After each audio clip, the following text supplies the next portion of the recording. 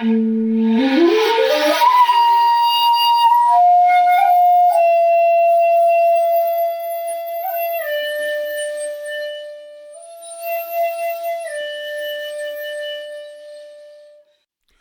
to the Zen of Everything, a Zen take on life, love, laughter, and everything else. With Jundo Cohen, a real Zen master. That's me. And Kirk McElhearn, that's me, a guy who knows a bit about Zen. I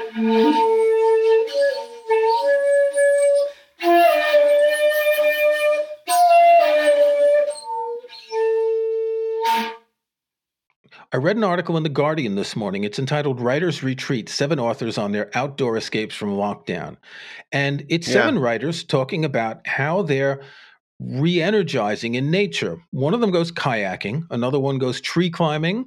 One of them swims in the sea. There's a man who runs. There's a woman who paddle boards. There's a man who rides his motorcycle, and another woman who enjoys bird watching. And it made me think how important nature is in Zen and what nature can do for us if we can understand nature and our role in it. Oh, it is so important to get away from our lives of concrete and plastic and little metal tubes we run around in and go out and be with nature. It's been so much a source of wisdom and inspiration to Zen teachers for thousands of years. We used to be closer to nature before our modern life. But now, for some reason, we think we're smarter than nature, and it's the other way around. Nature has so much to teach us. The rocks, in many ways, the mountains are smarter than we are, and we need to learn to listen to them again. I know I'm sounding like a hippie, but I mean it. Are you saying that you're dumber than a rock? Yes, we are in many ways dumber than a rock, and I'll explain that. You know, a rock does not go around comparing itself to other rocks. A rock does not worry that it's where it's rolling. A rock just sits there still and lets the rain and the snow and whatever happens come upon it. Rocks are wise, my friend. Is it fair to say that rocks have Buddha nature? Dogen thought so in a way. You know, we're big on the sentient beings. Those are the beings that are self-reflective. And people sometimes think that Buddhists thought that there's a life force in all things. We were kind of ambiguous about it. But I believe there is a life force in all things. The rocks are not separate from us. We're not separate from the earth. So, the rocks are, in a sense, alive. Now, are they alive like we are? No. But does our big brains make us always smarter than the rocks? No. In some ways, it's made us, if I may say, dumber than the rocks. A quick definition, I use the term Buddha nature. It's a pretty common term in Zen and in Buddhism. Can you explain exactly what that means? Yeah, well, Buddha nature means that we all have the potential to be Buddha within us. But it's also been taken to mean that we all are Buddha already. And Buddha means everything. And since everything includes the stars and the sun and the rocks and the trees and the mountains, yes, they are Buddha nature, and so are we. We just don't know it, and the rocks don't need to know it, because the rocks are just rocks. And they're, we worry about being better people. I've never met a rock that worries about being a better rock. That's why they are wiser than we are. Yes, but do you speak rock? Do I? A rock does not need to speak. A rock... How would you know what a rock is thinking? A rock does not need to say anything. Only people need to... I've never heard a rock that has a podcast. This is true. Good point. But I never knew a rock that needed to be told anything either. Yeah.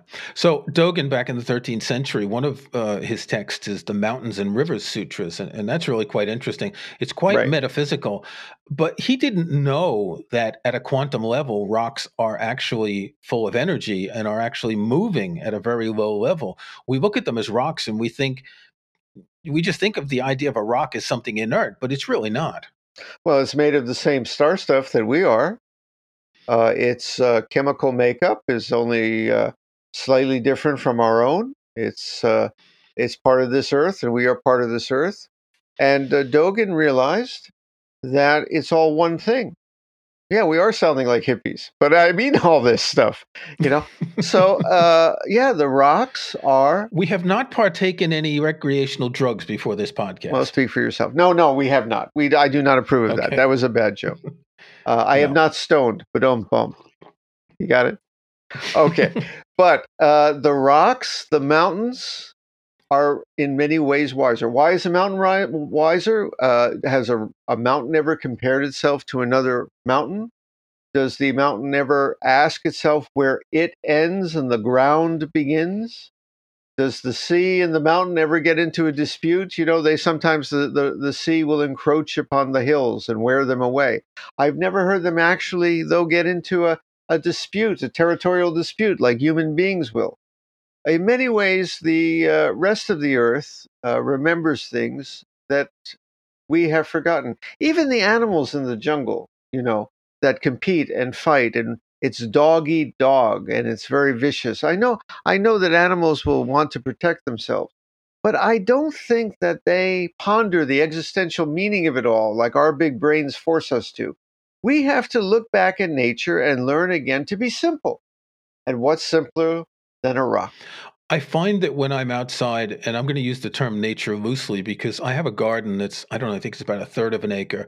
And if I sit in the garden and I'm looking at the trees, the little dinosaurs flying around going to the feeders, there is this feeling of interconnectedness with nature and with other things that comes once you just let yourself drop away all the ideas of I'm human and this is all different. I find it very easy if I'm walking, if I'm sitting by the edge of a river, I find it very common that nature just kind of washes over me and allows me to feel as if I'm part of it. Well, there is a reason that it all feels interconnected in part. And that's because it's all interconnected in part. You are nature. We think that we're standing apart from nature, but even a biologist will tell you we're part of the same systems. We're part of the same ecological relationships. But more than that, the Buddhist sees it all as one thing. The leaf is not separate from the tree, which is not separate from the forest, which is not separate from the ground. But we are not separate from the trees. We are not separate from the water or the sun we depend on. We're not separate from any of it, though we try to pretend we are.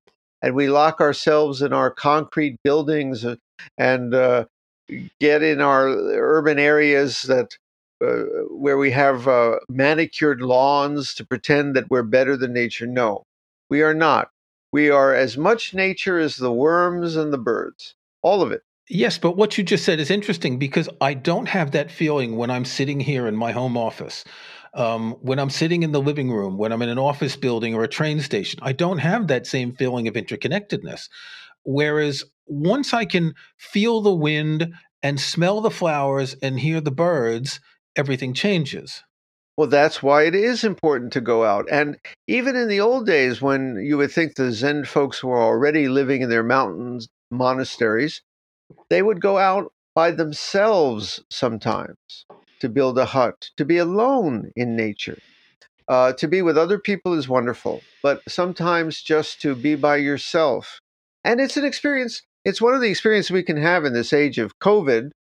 It's perfectly safe. You can get your own tent. My wife was telling me that it's becoming big here in Japan. It's called, I think, uni camping, where people now are, instead of going out with groups, you go out by yourself to a campground and you in your own tent and you do your own thing and think about your own thoughts.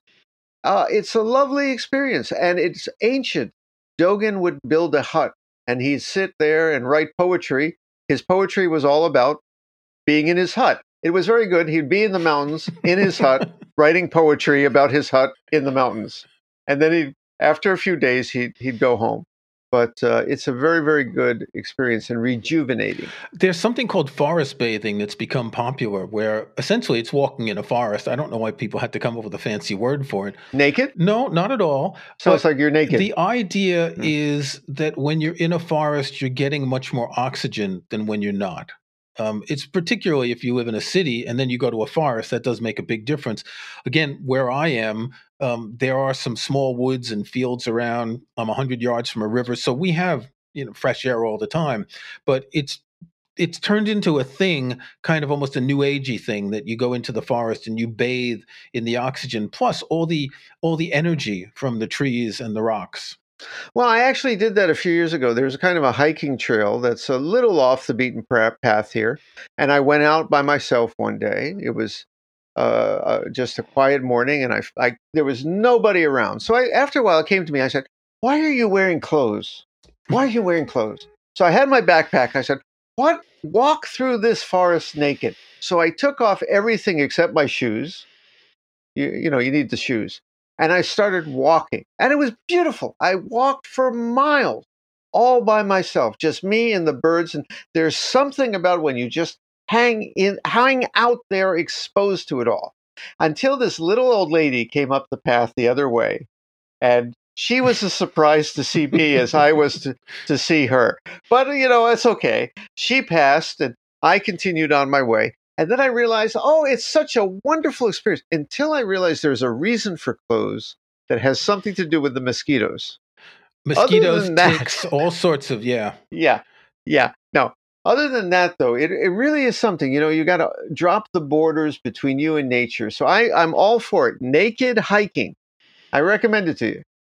Another thing about nature is it allows us to either think or not think. Mm. Charles Darwin had something next to his house in Kent that he called his thinking path. And he would go out there and he would walk back and forth when he was thinking about a problem. Mm.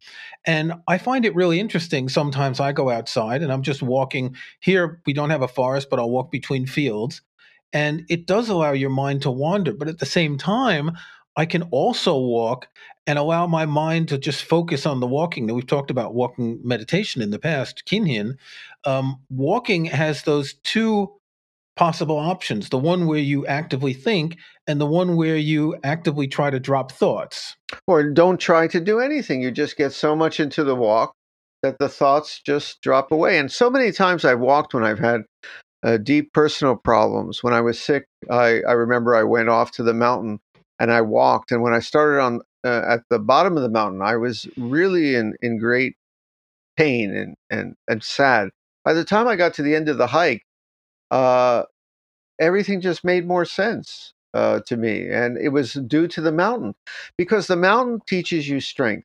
The mountain teaches you its resolve. It just sits there so strong, allowing whatever is. And that's why the Zen masters built next to, for example, water. Water is good for the heart. What does water do? It meets an obstacle. It either goes around it or pushes the obstacle out of the way or goes over it. And if it cannot do that, the water just rests. But the water never complains. So that's how we should live our life. If you have an obstacle, try to go around it, try to go over it, try to push it out of the way. And if you can't, just rest. Isn't that wise? You mentioned earlier about Dogen going into a hut and writing poems about a hut. Isn't that a sort of escapism that's not necessarily positive, to think that isolating yourself is going to solve problems? But it does solve problems. There are times to be away with yourself and just to simplify and let the wind and the sound of the birds speak to you. No, it is. It's running away from problems to find an answer to problems. Giving yourself some distance is often very important, and that's why I've been camping in the modern way many times. You go out to a campground these days, and the guy brings his whole house. He backs up his car, he puts out a tent, he's got the TV, he's got a refrigerator. It looks like he's got electric lighting. No, this is not the way to camp. Go out. I'm no Grizzly Adams. I'm no Mister Nature. Believe me. But if you're going to go camping, go simple. So a lot of people involved in Zen are very avid environmentalists. Was this a case of Dogen and other great Zen masters? Did they even have the concept of environmentalism? Well, that's the thing. They didn't need to, like we do today. Now, today, when our world is really feeling the effects of human intervention in industry, and we have things like climate change, a lot of Buddhists have realized that part of their practice can be to go out into the world and to try to clean it up. Cleaning the water is the same as cleaning the temple windows, and helping our oceans is the same as maintaining a garden. So you can expand your practice into nature. But in the old days, in the days of the Buddha or Dogen, no, it just was not necessary because we did not have the footprint, the impact on nature that we do now. So, frankly, I just heard a scholar say, you know that Zen monasteries in the past were bad for nature. And I was kind of surprised to hear this, but it's true. The agricultural methods were something like slash and burn. They actually used a tremendous amount of wood to build the temple. And then it would burn down again, and they would cut down more trees and build another temple. They would have to clear out areas. And also to heat the temple. And to heat them with the smoke. They didn't have, solar panels. They were burning wood to heat the temple. And also towns would form around the temple, which would increase the human footprint. Now, fortunately, the population was small, so you didn't feel the effect. But you cannot say that the old monasteries were environmentally sound. This is a modern concept. On the other hand, Dogen appreciated nature for its poetry, for its beauty, for its wisdom. But no, we cannot say in the modern sense that he was an environmentalist. They didn't need to be back then. That's a good point about appreciating nature for poetry, because if you look back at the Zen arts, poetry is very nature oriented. Painting is all about nature. It's the same in Chinese arts of about the same time.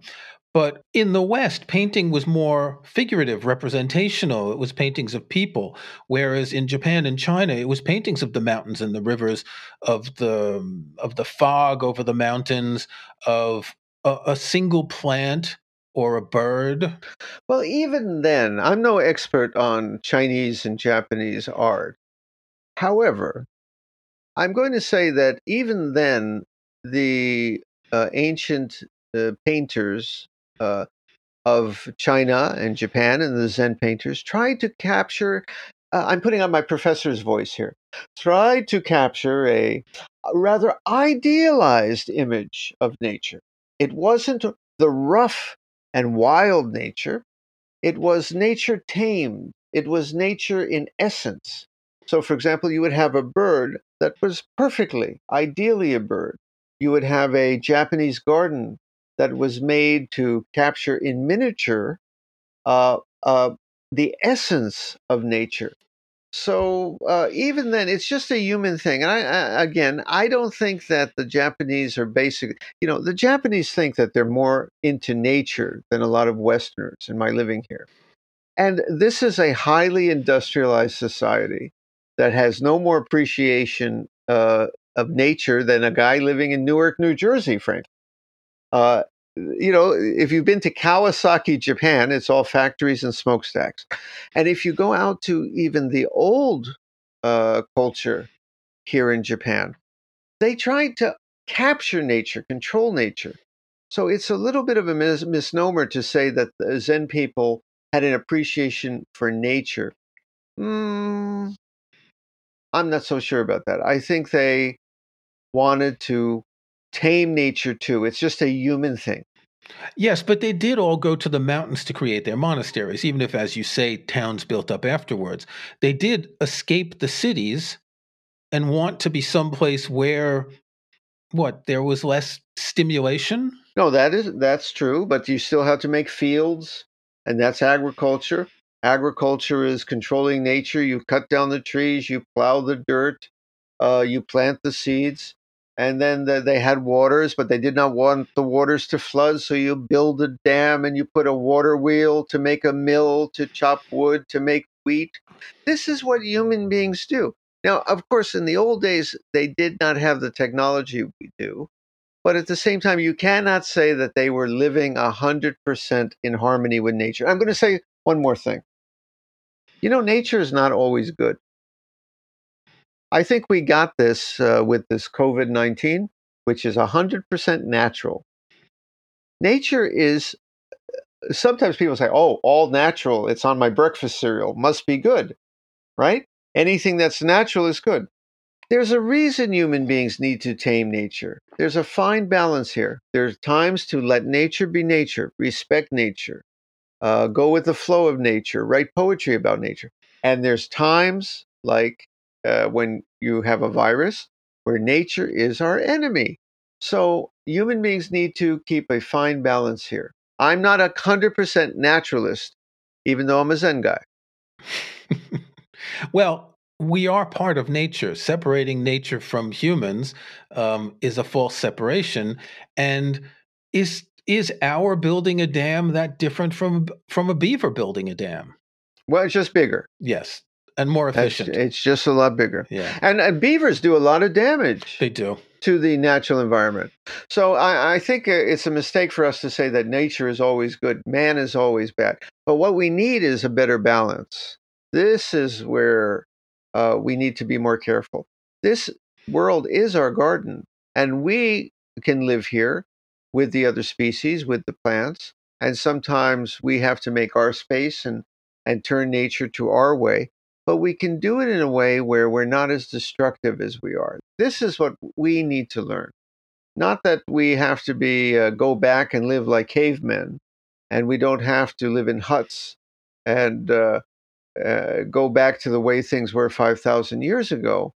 But we can't keep going the way we are now. We have to strike a wise middle ground in how we share with nature.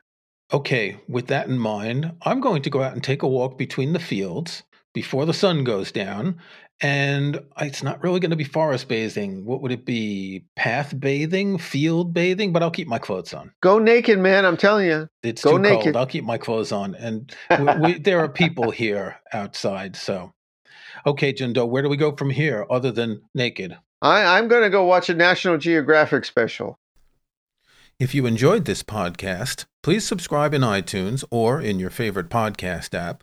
Please give us a rating. Tell your friends. You can check out past episodes at our website zen-of-everything.com. Thanks for listening.